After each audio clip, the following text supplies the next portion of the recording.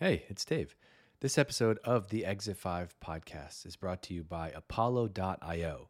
If you share a pipeline goal with your sales team, then you care about the deliverability rate of your team's outbound emails. No email visibility means no meetings. This is the silent nightmare for us marketers. We often don't even know that this is happening. And the most common cause of it, it's actually an easy one to fix. You're not using the right tool. That's why hundreds of marketers at companies like Mutiny are switching to Apollo.io. Apollo has every tool you need to power your entire outbound and inbound motions. Yep, that's right. I said inbound emails too. You can see how Ashby does it right now on Apollo's site. Marketers using Apollo have seen email deliverability jump from 62% to 98% after making the switch. 98%, that means more replies, more meetings, and of course, more pipeline. Want to see what type of results you can get? Head over right now to apollo.io/exit5 and start using it completely free. That's apollo.io/exit5. You can start using the tool completely free. You don't even need a credit card to get started. Go and check them out. apollo.io/exit5. This episode of the Exit 5 podcast is brought to you by my friends at Metadata. Yes, they're my friends. I'm working with them right now. Hey, Metadata, what's up? Metadata helps demand gen marketers automate paid campaigns and drive more revenue. If you work in demand gen, you know how running paid campaigns can create so many technical, mundane, and repetitive tasks. You got 17 tabs open in your browser, more like 170. You're jumping from LinkedIn to Google to Facebook. Plus, there's all the audience creation, creative, and testing variations. It can be an entire job just to keep track of this stuff and make sure it all is running properly. And with humans doing it, there's bound to be a lot of wasted time and potential for mistakes and missed opportunities. Through AI and automation, Metadata frees you from having to manually do these tasks so you can spend your time on the work that matters most: strategy, creativity, and the experimentation. Demand gen teams use Metadata to execute hundreds of campaigns without ever logging into ad managers, automatically monitoring their campaigns and optimizing for pipeline and revenue, and drastically scaling their performance before needing to hire more people or hire an agency. In the last 2 years, Metadata has automated 92,000 campaigns and influenced over $2 billion in pipeline for customers like Zoom, Ramp, Pendo, and ThoughtSpot. ThoughtSpot generated $5 million in pipeline in their first few months at a 1-to-6 spend to pipeline ratio. There's a stat right there. Write that one down. That's a stat that will get you promoted. If you're a demand gen marketer and you're running paid campaigns today, you really should consider using Metadata. You can learn more about how the Metadata team can help you do humanly impossible marketing at metadata.io. That's metadata.io. And make sure you tell them that you heard about them right here on the Exit 5 podcast. 1, 2, 3, 4. Exit 5.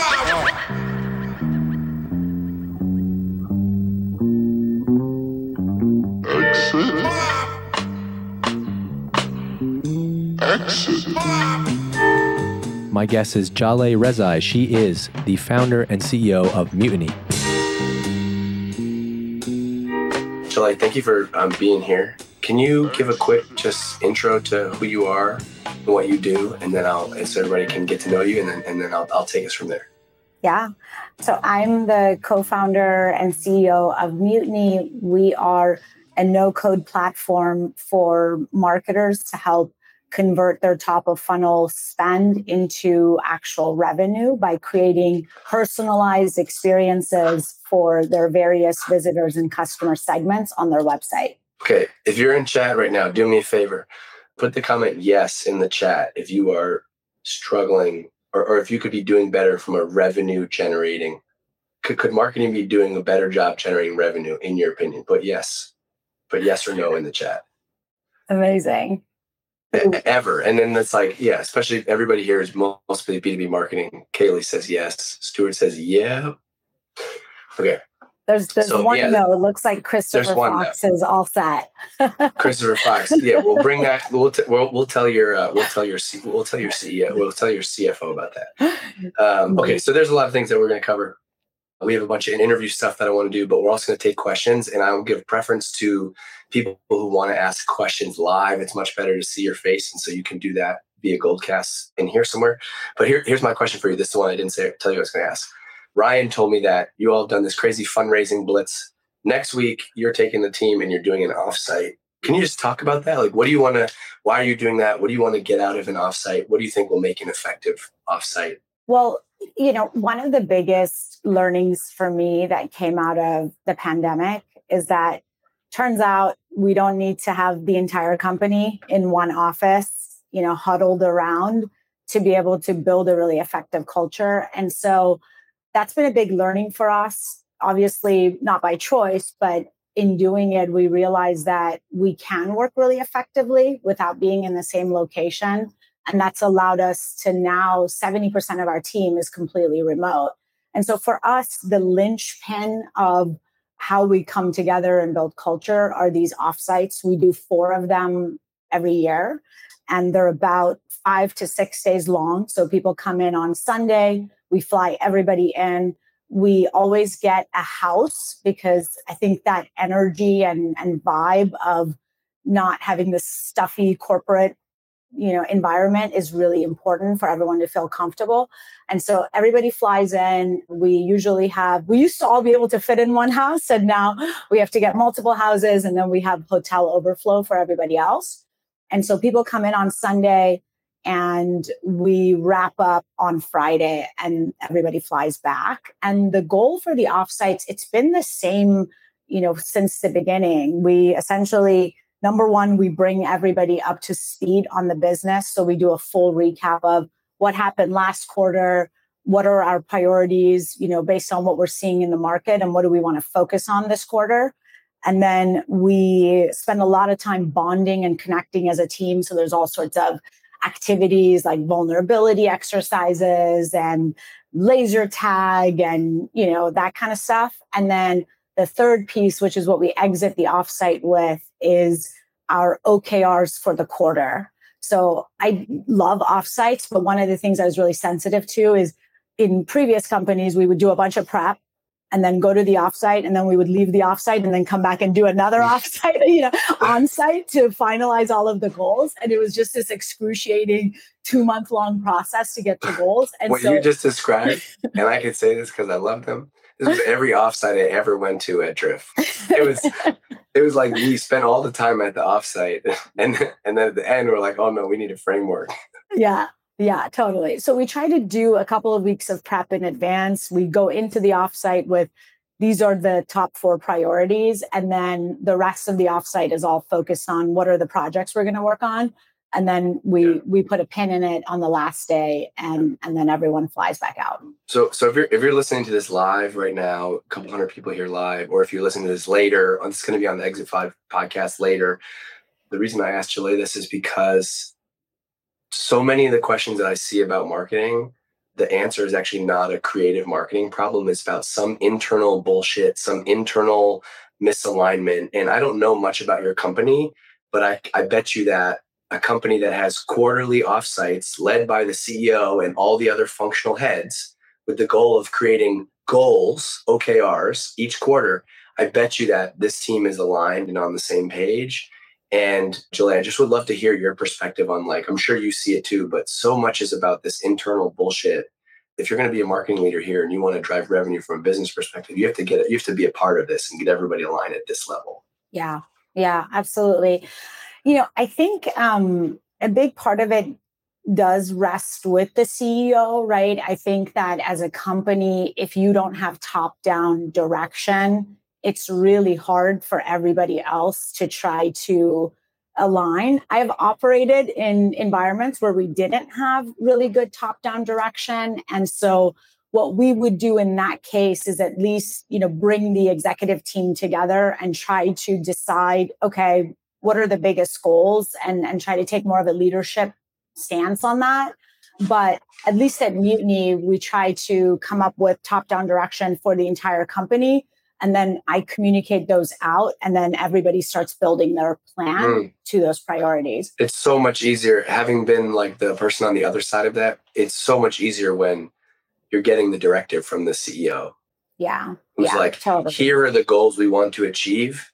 How does marketing contribute that? I think a lot of companies that I see, they're like, the marketing team is also trying to come up with the company goals. It's way easier when you're handed this, hey, here's going to be the pipeline target that we need.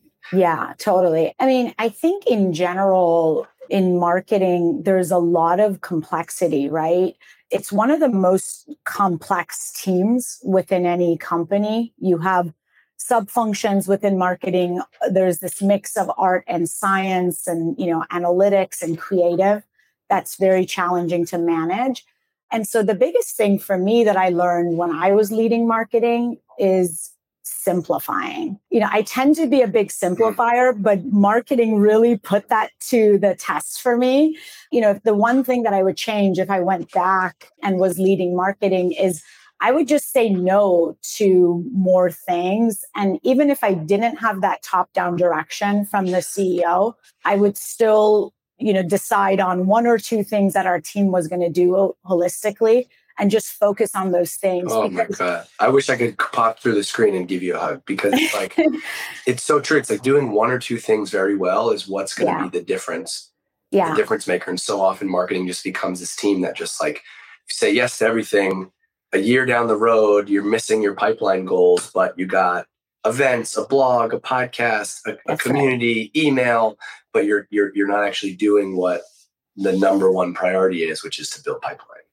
Yeah, absolutely. And, at the end of the day, I understand what the source of the distraction is, right? Because you talk to anybody out there, they have a program or a channel or something that's working for them.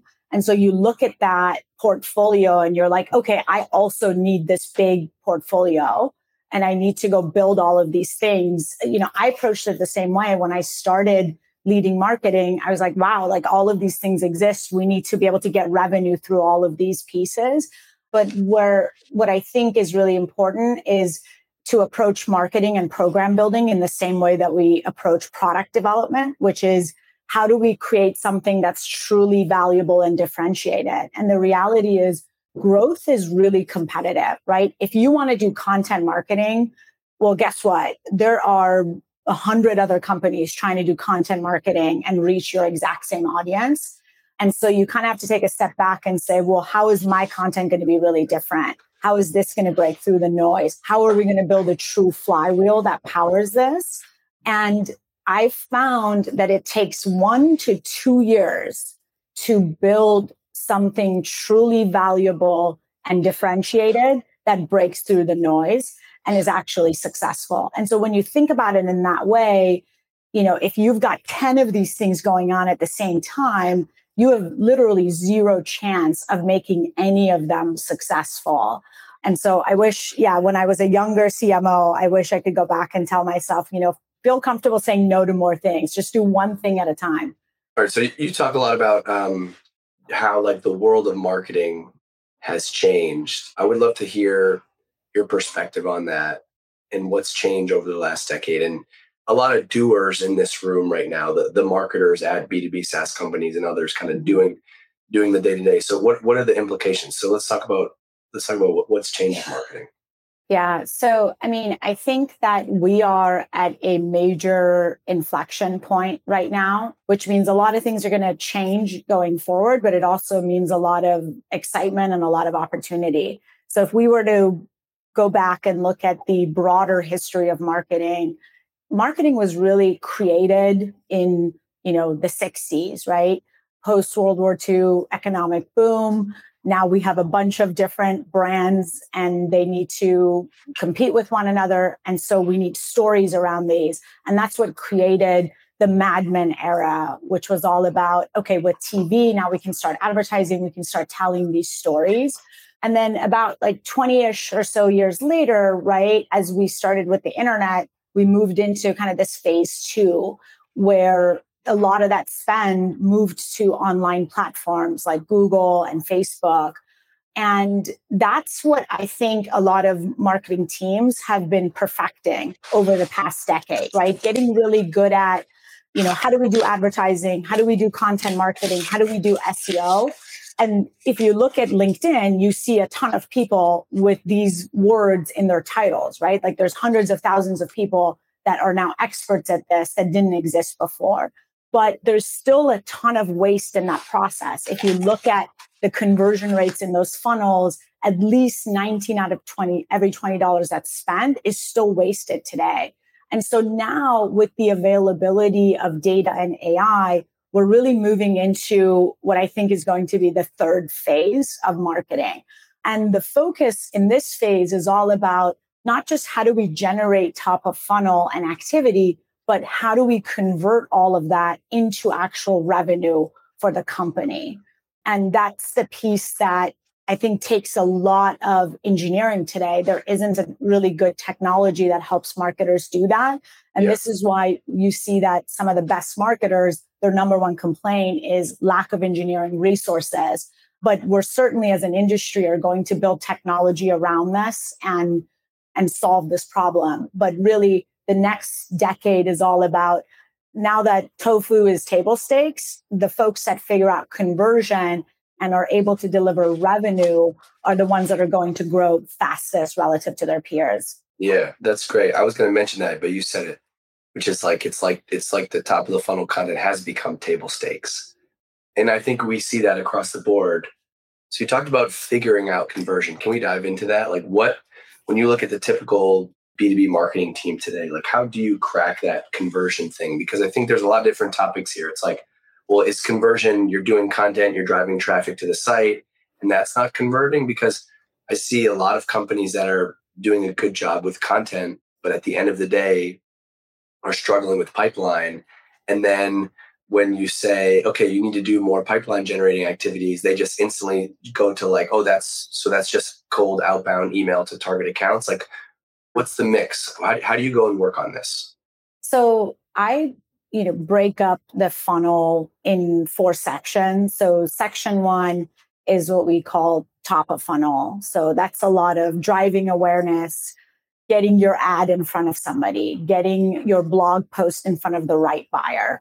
And I don't want to minimize that step. It is really hard and it requires a lot of infrastructure to be able to identify your ICP and successfully intercept them somewhere on the internet and get your message or something, in front of them. That's where it starts though, right? Like, so like exactly at the most basic level, yeah, for everybody listening, what you're trying to do is I like how you put that, you're trying to intercept your ICP and get in front of them with your message. And then from there, you can determine, well, what are all the ways that could play out, right? That's right. And so after that point, a lot of marketing teams, I would say, honestly, 99.9% of marketing teams that I interact with, all of their effort is spent on that piece, right? But it's the follow-on journey that I think is now going to become increasingly important. And so that journey has sort of 3 really big major steps in it. So the first step is converting that into a lead. And that tends to be on the website or, if you're interacting with somebody over, email, turning that into an actual conversation with sales, or if you have a PLG funnel, into a product trial. The next step after that is converting them into a customer. And the step after that is converting them into upsell and referrals. And I'm happy to talk a little bit about kind of how we did this at Gusto, but those are essentially the big chunks. Yeah, I would love you to go into that. And I just think it's so important the way you have it laid out. Is like, I think a lot of companies struggle to even give it a framework to operate in. And so it's like, well, what are we trying to get people to do? But so were you very explicit about those 3 steps? You're like, hey, here is the funnel at Gusto where we want people to do this thing and then this thing and then this thing. And then here are all the programs that go in there. Let's go into that. Yeah, absolutely. So it's acquisition, activation, expansion, right? And so at Gusto, when I first took over the marketing team, we had this challenge where we were spending a lot of money on various channels, whether it was content or advertising, and we were driving a ton of traffic. But our revenue wasn't scaling at that same rate. So we had a really high burn, but we weren't seeing all of that translate into revenue. And so when we started really double clicking into this, looking at the data, campaign by campaign, right, and talking to customers, what became really clear was that we were giving all of these folks the same exact treatment. And as a result, people weren't really converting into a customer. So a restaurant wanted something very different than a startup founder, right? But we were giving everyone the startup founder experience because that was the persona that we started with. The call to action for a restaurant, they're more old school. They wanted to talk to somebody. They didn't want to go through a self-service sign up. That was kind of scary to them. They didn't want to look at pictures of people in offices. They wanted to see other people in restaurants. They wanted to talk about features that was more relevant to them, right? And so as we started to do our diligence, we realized that the reason all of this spend, even though we were putting the right message in front of the right people in the form of our ads and content, they were still not converting, is that the rest of the conversion journey, and like we talked about, wasn't really aligned. So we would just lose people by the barrel as they would go through this experience. So we the way that we addressed this was we built out an engineering team and we started customizing our various stages of the funnel. So at that really, first level, adjusting the website to the particular audience that we were getting in front of. If they were, for example, coming from a particular incubator, we would show them, these are the companies in your incubator that are using Gusto today. We would show them a custom discount code for that incubator, to our sign up form and onboarding flow, lots of optimizations within that, to all the way down to referrals and upsell, right? So when somebody would buy payroll from us, we would. Hey, so I created Exit 5 to help you build a successful career in B2B marketing. First, it started off as my private podcast on Patreon, and many of you who listen to this today probably are OGs and remember that. I was talking about my lessons and learnings going from PR intern to CMO. Then it morphed into a Facebook group and quickly became one of the top resources for marketers in B2B SaaS. Today, this is a full-blown company. We have 3 full-time employees and ambitions to grow the team and keep building and hire more people this year. And we're investing in everything that's working, which right now is everything. It's amazing. We're making a big update to our community. We're doubling down on this podcast to serve the 5,000 people that listen every week. We're investing in our newsletter and written content to help the 16,000 people that get our emails. We're even hosting our first in-person event in September. We're building Exit 5 to help you grow your career in B2B marketing, because really there's no school for B2B marketing. You can't get a degree in how to build pipeline, and there isn't a playbook for how to get promoted in your career. And that's why I'm telling you right now to go and join the Exit 5 community. Go to exit5.com. You can click join right there. There's a free 7-day trial. So if you're listening to this podcast, if you are one of those 5,000 people that listen to this podcast every single week and you have not joined our community yet, go and do that. At least go and check out the 7-day free trial. You'll sign up, you'll put your credit card in, but we don't bill you until 7 days. It's a 7-day free trial. And this is really Dave. We really do all of this. I want to build a company that is customer friendly. And that means that if you sign up and 2 weeks into this thing, you realize it's not for you, you can email us and cancel. But I want you to go check it out. It's a 7-day free trial. Go to exit5.com.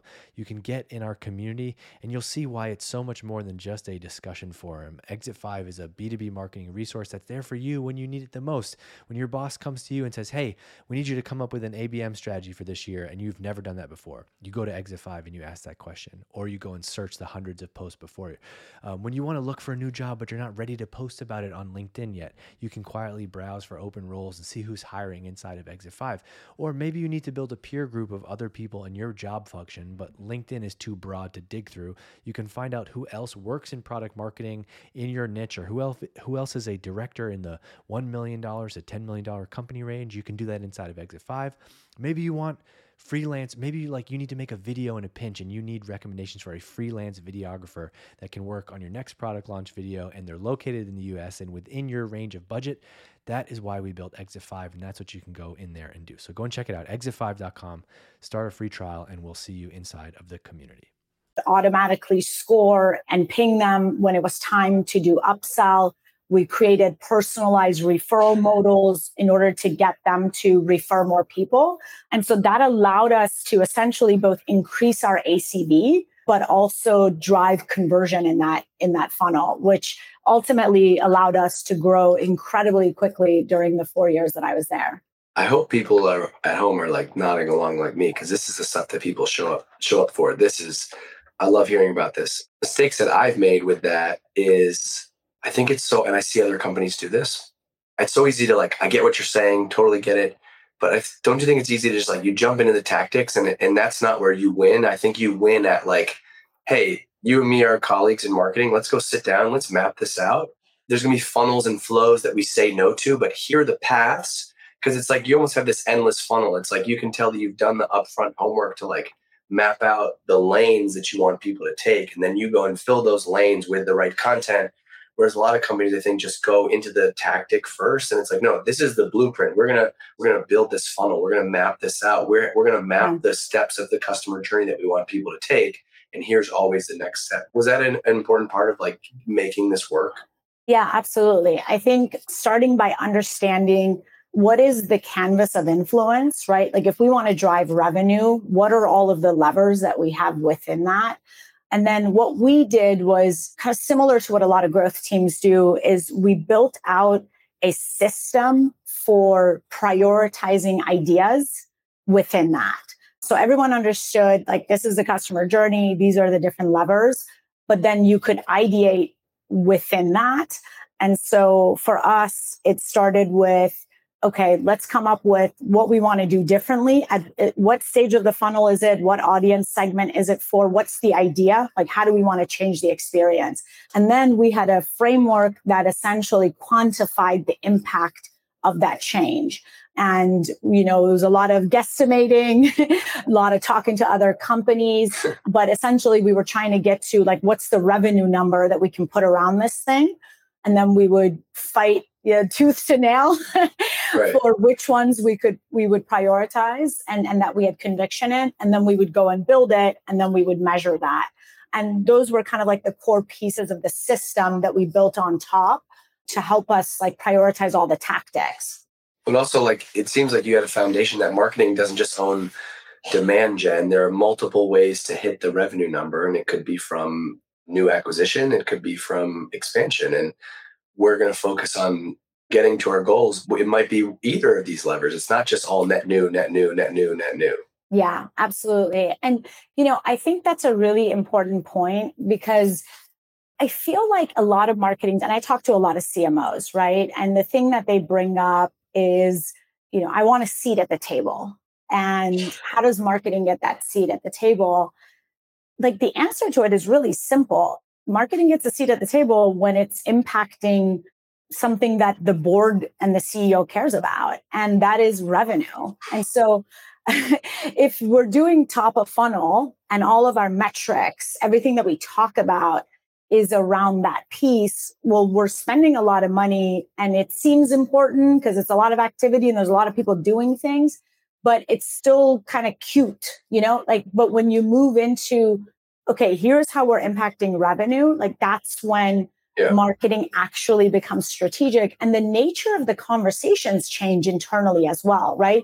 So if the marketing team is impacting revenue alongside that conversion journey that we talked about, that means that you are in the room when you're figuring out, okay, what channels do we go after? You're also talking to sales about how you help them increase conversion for their deals and how to increase ACV.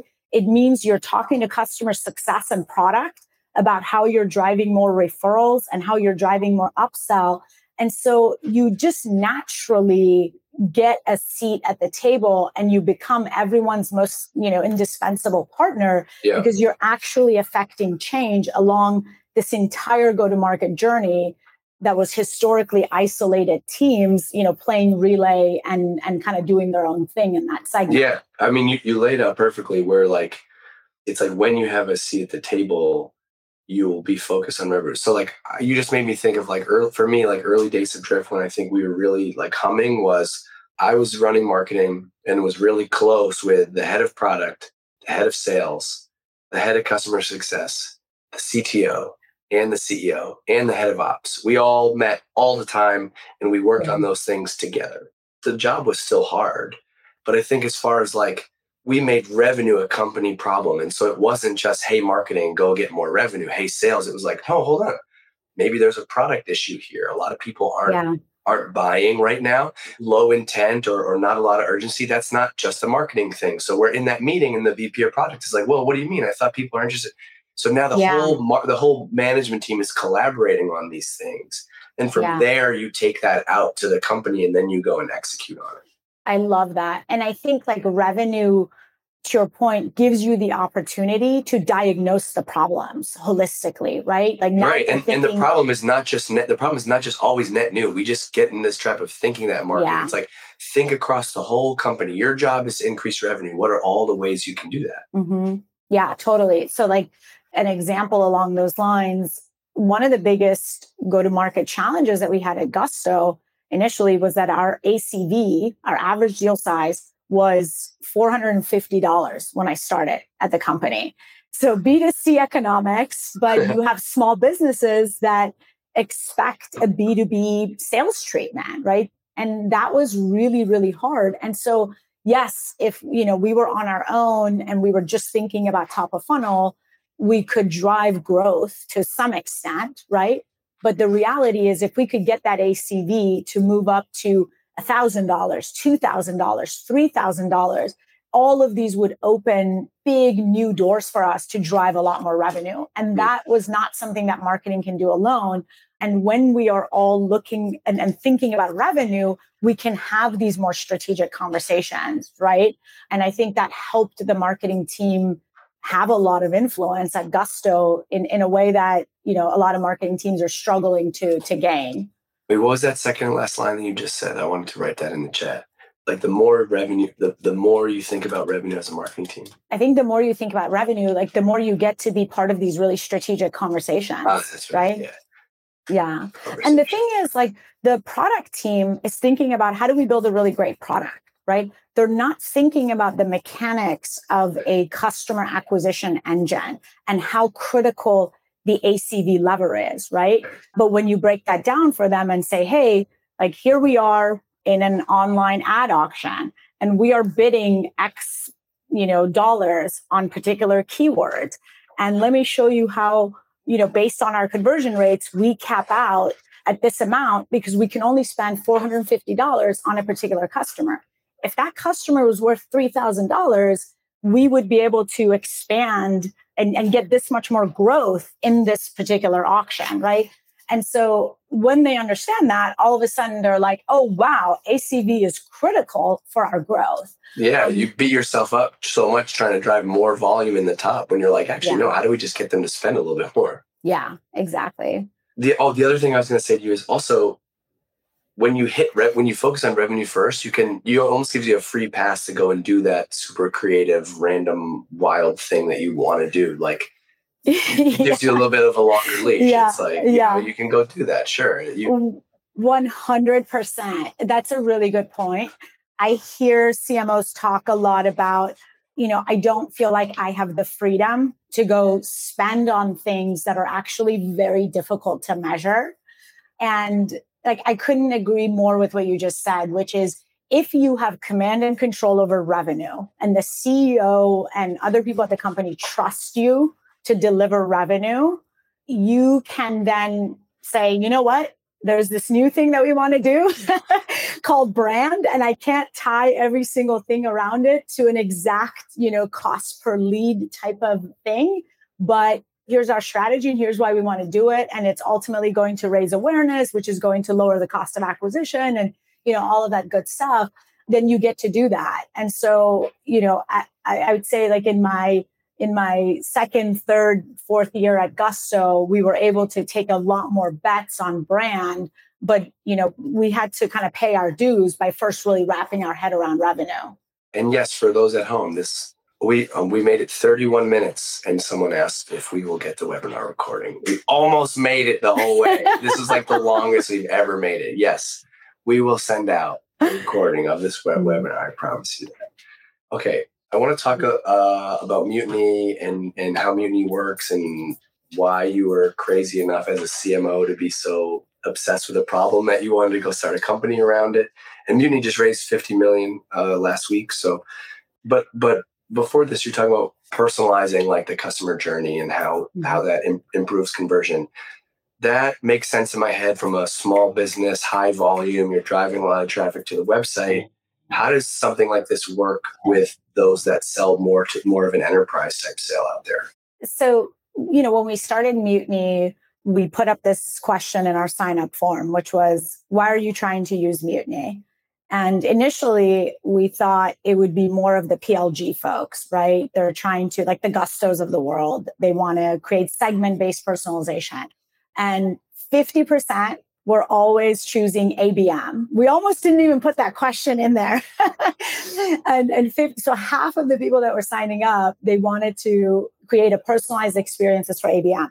And so it turns out that it honestly literally is 50-50. The PLG folks want personalization because they have high volume and they want to create segment-based, higher conversion. For the ABM folks, they have a small set of people in the universe that they can go after.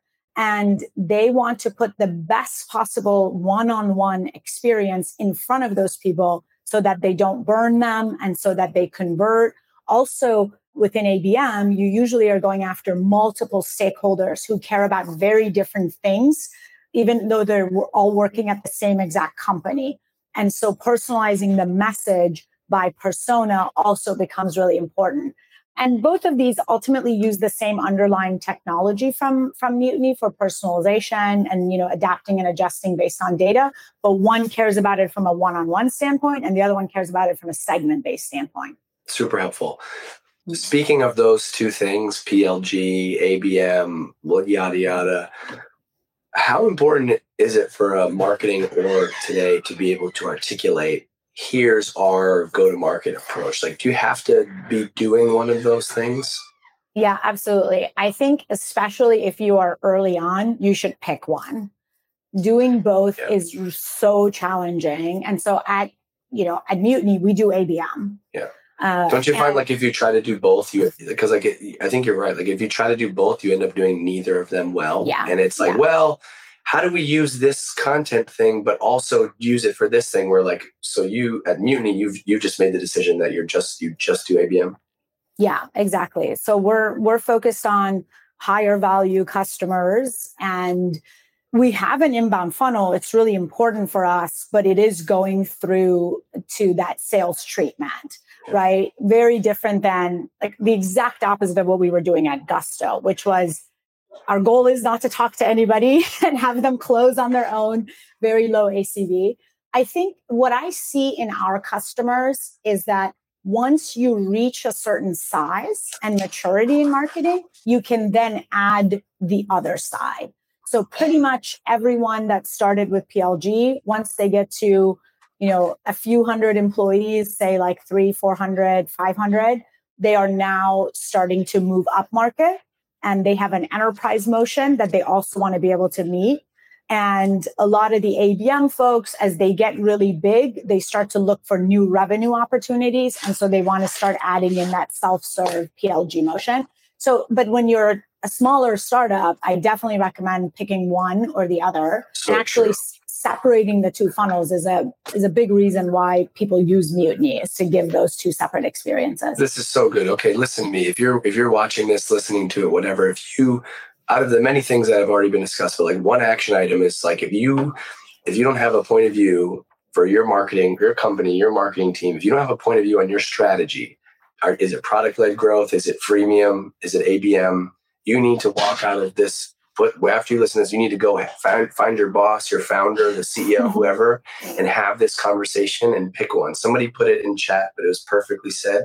Jake said this: the hunter that chases two rabbits chases neither, is so spot on. And I love the line that you said, and it sounded so gangster the way you said it. You're just we're focused on high value customers. Period. Mm-hmm. And so we're focused on high value customers. And so what that means is we know that they're not all going to come to us through content. That's not the way to do it. ABM doesn't just have to be for super enterprise. I think you probably have some SaaS companies that aren't Fortune 500 companies using you. It's not super enterprise, but it's a targeted approach that allows you to rally the whole company's marketing and sales and revenue generating efforts around a strategy versus trying to take one and peanut butter across everything else. Yeah, absolutely. Product too. I think they're a huge stakeholder, and on one of those two go-to-market motions you can make work. Okay, so Patrick's in here and he said he has a new job this week, and the first demo that he took was Mutiny. So this is a good transition. Nice. Let's talk a little bit more about, there is a lot of practitioners here and people that like to poke around and check out new products and stuff. And so let's talk about Mutiny. What does it do? How does it work? And why were you crazy enough to leave your CMO job and go start a company around this? Yeah. So, I mean, the bigger vision around Mutiny is essentially automating away what today takes a lot of growth engineers or cobbling together a bunch of disparate tools, right? What I saw at Gusto was that this type of customization and conversion that we were driving was incredibly valuable. But it really pissed me off that I needed so many engineers and data scientists to be able to do that, right? Trading marketing headcount to get engineers. Like I had all this money that I could spend on technology, but I couldn't do it. Like I needed another department to be able to do my job and deliver revenue. So emotionally, that always really pissed me off in marketing. And I wanted a solution around that. And so, I think ultimately what made me, my co-founder was also from Gusto, what got us really excited was that we felt like we could build a no-code product that everybody could use to do what historically required growth engineers to do. And so the way that Mutiny works is we integrate with a bunch of different data sources. So whether that's the advertising data, the CRM data, Marketo, Salesforce. We integrate with IP data, so Clearbit, Sixth Sense, things that help identify the company, their industry. We have our own behavioral data that identifies what the user might be interested in based on what pages they're looking at. And we use NLP to essentially tag them into personas or different use cases. And so the foundation is a bunch of data that for us on average identifies about 73% of the website visitors.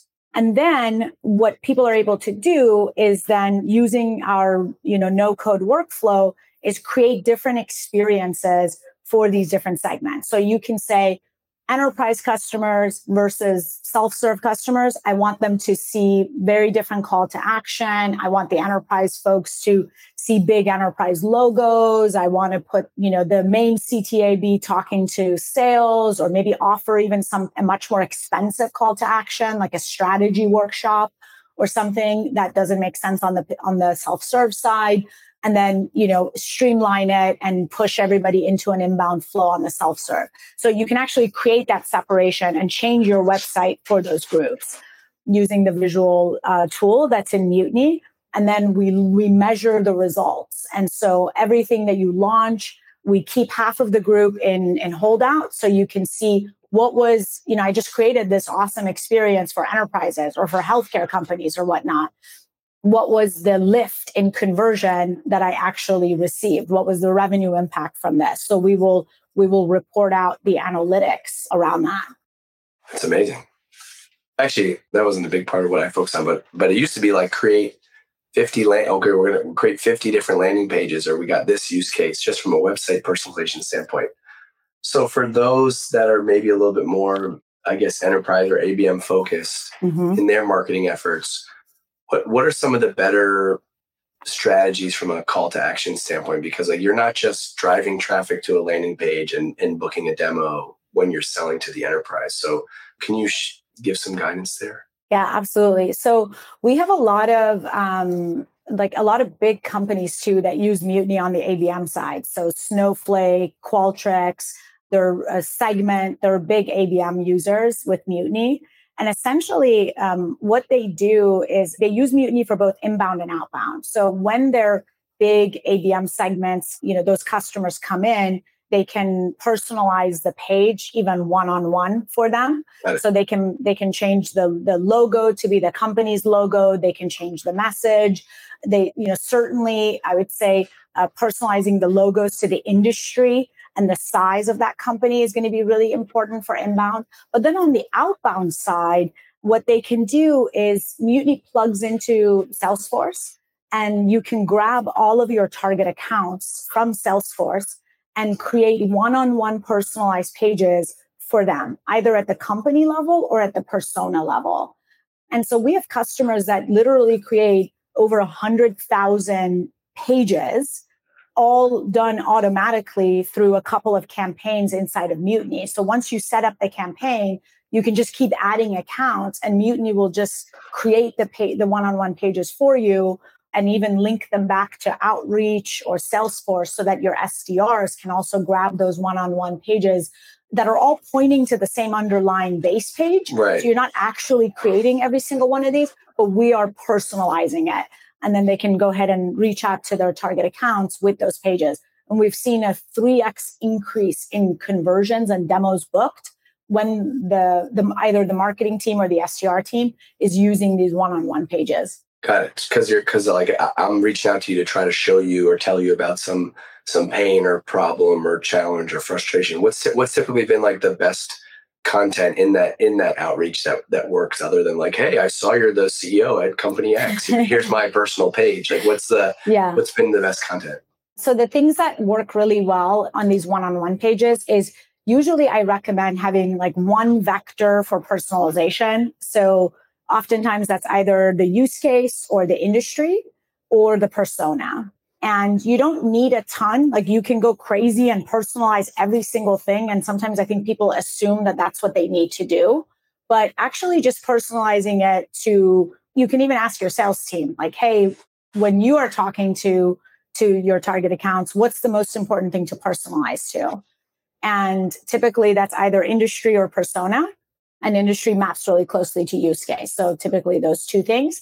And then what Mutiny will do is we will interpolate and personalize one-on-one everything else. So you can personalize the image or the logo or the company name.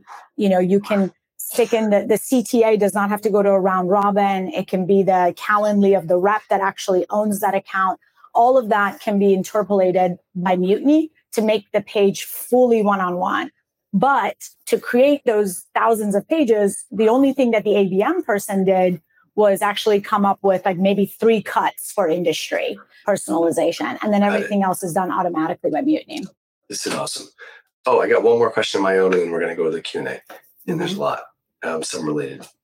How do you think about measuring content? Like, does Mutiny help measure the impact of content? Like, not even in like a more like an ABM funnel. Like, if we're blogging, we're creating content. Am I able to see like what pages somebody went? Like, how do you think about content and the influence in a world where it's not like direct response to book a meeting, for example? Yeah, absolutely. So you can essentially track any conversion event in Mutiny. So if it's important for you to download a piece of content, that can be a conversion event that you track. And so what we see is for our PLG customers tend to track a lot more down funnel metrics. Some go as far as did they actually convert into a customer or something, you know, at a minimum free trial. Some of them go a little deeper, like Brex tracks soft signups, which is essentially a qualified sign up. You know, we have customers like Livestorm that like to go all the way to did they become a customer? On the ABM side, we see conversion events that are more top of funnel. So did they download this piece of content? Did they click into this particular area that we were interested in? So, you know, you can essentially choose what conversion event you want. And that just essentially maps to whatever your strategy is. Okay. Here's this first question is from Uma. Does Mutiny replace an ABM platform? Yeah, really good question. So we do not replace ABM ads. So if you want to think about like the reference architecture, right? You would still buy an ABM platform like 6 Sense to run your ABM ads, right? Or Clearbit, like to run your ABM ads. But what happens is if that's all that you have is you're going to be spending all this money, driving all of these people into your web pages, but then most of those people are going to get to that web page and they're going to not end up converting. So what Mutiny allows you to do is make that post-click web experience highly personalized so that you actually get that customer to convert into at least a sales conversation or a piece of content download for you. And so we work really nicely. And in fact, the like 6 Sense and Clearbit both also are in-house users of Mutiny. So they use it in conjunction with their own product. Good answer. This is my own answer, completely separate. Have you watched We Crashed? That's so funny that you asked that because I tried watching it last night and found another WeWork movie on Hulu. And I was like, I don't think this is it. And then I realized the WeCrash is on Apple Plus and I don't have that. So I ended up reading instead. Oh, okay. You got to watch it. It's worth getting Apple. It's worth getting it. I think you would love it. Okay. Has nothing to do with this, but I figured you tried and failed. So yeah, exactly. It's not meant to be. Okay. This is a great one. This is from Anna. The brand marketer in me needs to know the story behind the name Mutiny. Yes, absolutely. It really is. I mean, one, it's fun, right? B2B brands are just they can be a little boring, right? And so we wanted to come out with a bang and have a name that would evoke some emotion, let you know that this is not going to be your typical B2B brand. But the reason it's Mutiny specifically is that it is a mutiny against the status quo, right? Like going back to the question that Dave was asking, as a marketing leader, I felt like I had all of these tools, I had all of this money, but at the end of the day, I needed engineers to be able to deliver revenue. And that's completely bullshit, right? Like you should not be in that situation. I think that's a shortcoming of the marketing technology. And we hope to change that and fix that for every marketer so that you can actually own revenue and show how you're delivering revenue. It's memorable. And the purple. That was intentional too. Yeah.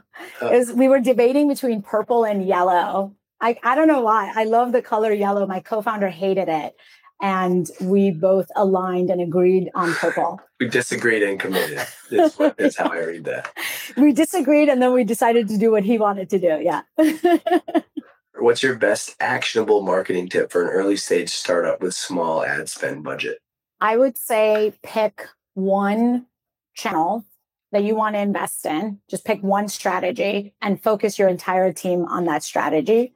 And don't add another one until that has reached steady state where you feel like you're now in optimization mode. Or it doesn't work. Or like you do that for 2 weeks and you got nothing, then like, great, switch it up, go do something else. Oh yeah, that's right.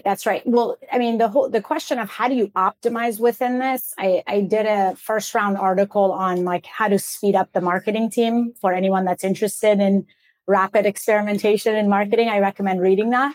Yeah. So when I say like focus on it for 6 months, I don't mean go into a basement, build for 6 months and then come out and say, does anyone want it? You are prototyping. I would say 1 week to live MVP is sort of my time frame. Even if you're building the world's biggest, greatest program, you should be live within 1 week. And then you iterate through that. So those 6 months are, you're probably going through like almost 100 iterations of your program. And that's how you get to something that's valuable. If in your early iterations, you realize that this is not a good investment, then you abandon it and you pick something else for sure. Okay, this question just came in from Brendan. It's a good one related to Mutiny. I'll ask you.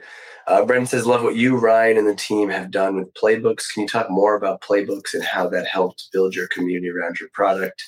And would you recommend this thinking to other marketers? Yeah, absolutely.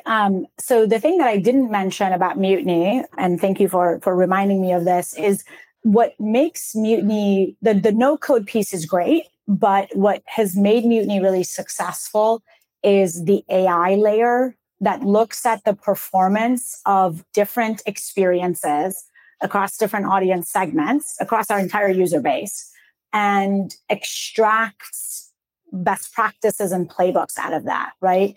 So we'll actually recommend what type of, we'll write content for a particular segment, right? We can tell if we're running on your website, we can tell you, hey, the healthcare segment is underperforming on your website based on the potential that we think it can have. And we can start writing content and rewriting essentially your existing website content for that segment.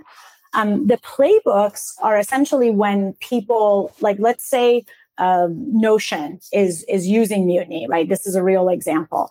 And what they did was they personalized their website to different search terms, right? So if someone, before using Mutiny, no matter what you search for, whether it was wiki or project management software or docs, you would end up getting taken to the same Notion website. Now with Mutiny, they have set it up so that if you were looking for a wiki, you're going to get the Notion website that's going to talk to you about why Notion can be used for wikis. And all of these use cases essentially have their own personalized experience that Mutiny is helping them orchestrate and deliver. And they saw, in this case, like Notion saw a 60% increase in conversion rates for their paid channels because of this type of personalization. And so what we do is we have a flow inside of the app that essentially asks Notion, hey, congratulations on this win. Would you like to share this playbook? Like we can actually, it doesn't just go into an AI algorithm. We can actually attribute this to you and share with everybody in the community exactly what you did. And if they say yes, then that gets extracted automatically with a bunch of metadata by our platform. And that becomes a playbook that we can then share with other marketers. And believe it or not, like pretty much everybody says yes when they have the opportunity to become a playbook because they're proud of the work that they've done. And it's a really great way for them to publicize and show their skills. And we now have created a whole content engine, or I would say like we're in the beginnings of really building that out, where we take the playbooks from the product and we write content around that playbook, and then we distribute that content. And now we just launched M2, which is sort of the final leg of that, which is the community piece. So everyone can now also be inside of this community via Slack and share these playbooks with each other, share these strategies with each other. So it's starting to become a real flywheel for us from product all the way to, marketing and community. That's amazing. It's amazing content marketing because that's what people want, but it's like also you check both boxes because it's also product marketing at the same time, and you got the social stuff. That's really cool. I didn't know that. Mm-hmm. Okay, this was amazing. I'm going to wrap up on this question, which I think you'll appreciate. Can you see this? Mm-hmm. Mm-hmm. Isn't this amazing? Yeah, this is perfect. This is fantastic. What I'll say about this, Samantha, is that the biggest misconception people have about personalization is that they need a lot of people to do it well. And that is like, it couldn't be further from the truth. A lot of the most effective personalizations that you can do, honestly, take 10 to 15 minutes. Personalizing the CTA, personalizing the headline, personalizing the logos, right? These are all really easy stuff to set up. If you think about personalization as a revenue program, right? It helps you no matter where your leads are coming from. This personalization is going to help you convert more of them into qualified leads and customers. And so from an ROI standpoint, it ends up contributing a lot more to your bottom line than almost any other top of funnel program by itself. A lot of our customers, they'll still have one person dedicated to Mutiny, and that person will spend 25 to 50% of their time on Mutiny and personalization. And they can get to like 20, 25, in some cases, like 50, 60% more qualified leads from their website after like a 6 to 12 month investment. I do not know of any other top of funnel program that can generate that much more leads for a marketing team. I didn't have that when I was at Gusto, and I'm not seeing that across any of our customers. And so from an even though it's a new thing, from an investment standpoint, it really makes a ton of sense, especially if your company has some big growth revenue targets this year. This can be a really easy add-on that's going to help you get there a lot more quickly than just doing it the old way, which is you pour a bunch of money at the top and then hope for the best in terms of leads and customers. Yeah. All right. This was amazing. A lot of great chatter. A lot of great knowledge from you today, Jaleh. Maybe we'll do it again in the future. Real quick, if you want to wrap up and just give Mutiny a plug, and then I'll say goodbye and we'll get out of here. Yeah, I would love to. I mean, if this seems like a good fit for you, I would love for you to check it out on the website. You can sign up for a strategy workshop where we can show you what are some of the fastest growing companies like Notion, Carta, Brex, Amplitude, Snowflake, Qualtrics, these types of companies. How are they using Mutiny and what types of results they're seeing? We can also even give you a fully customized ROI. So actually look at your website data, give you that X-ray vision into all of the segments, and share with you what do we think is the revenue impact that Mutiny can have on your website? So if you're intrigued by it, but you don't quite know how to think about the ROI, we make that really easy. So you can go to our website and do that. And then finally, we launched a community called M2. So you can also sign up for that on our website. If you go to mutinyhq.com and click on the community tab, you can get on the wait list for M2. Awesome. All right, Jaleh, everybody here, thank you so much. This was a really good one. Whether you're a couple hundred people watching this live or watching this video later in the Exit 5 community or listening to it later through the Exit 5 podcast, thanks for being here. A good hour investing in yourself to help grow your career. I think you made a bunch more fans today. So awesome job and great to connect with you. And I'll see you around. Absolutely. Thanks so much for having me, Dave. Hey, thanks for listening to this episode of the Exit 5 podcast. If you're in B2B marketing and you want to grow your career, you should also go and check out everything that we have over at exit5.com.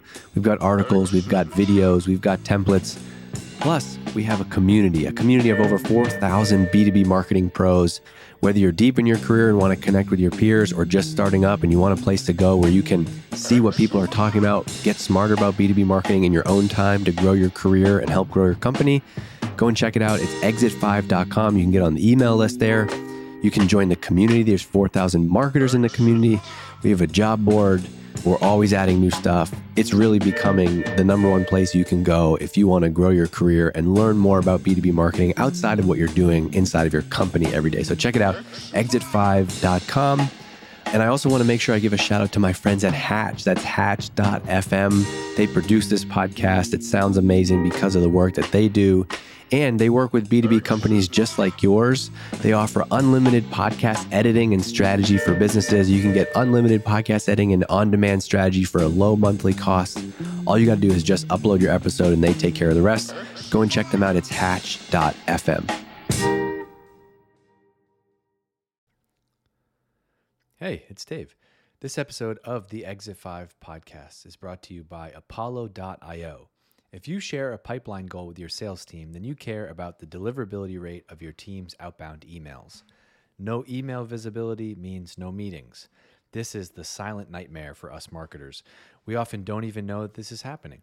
And the most common cause of it, it's actually an easy one to fix. You're not using the right tool. That's why hundreds of marketers at companies like Mutiny are switching to Apollo.io.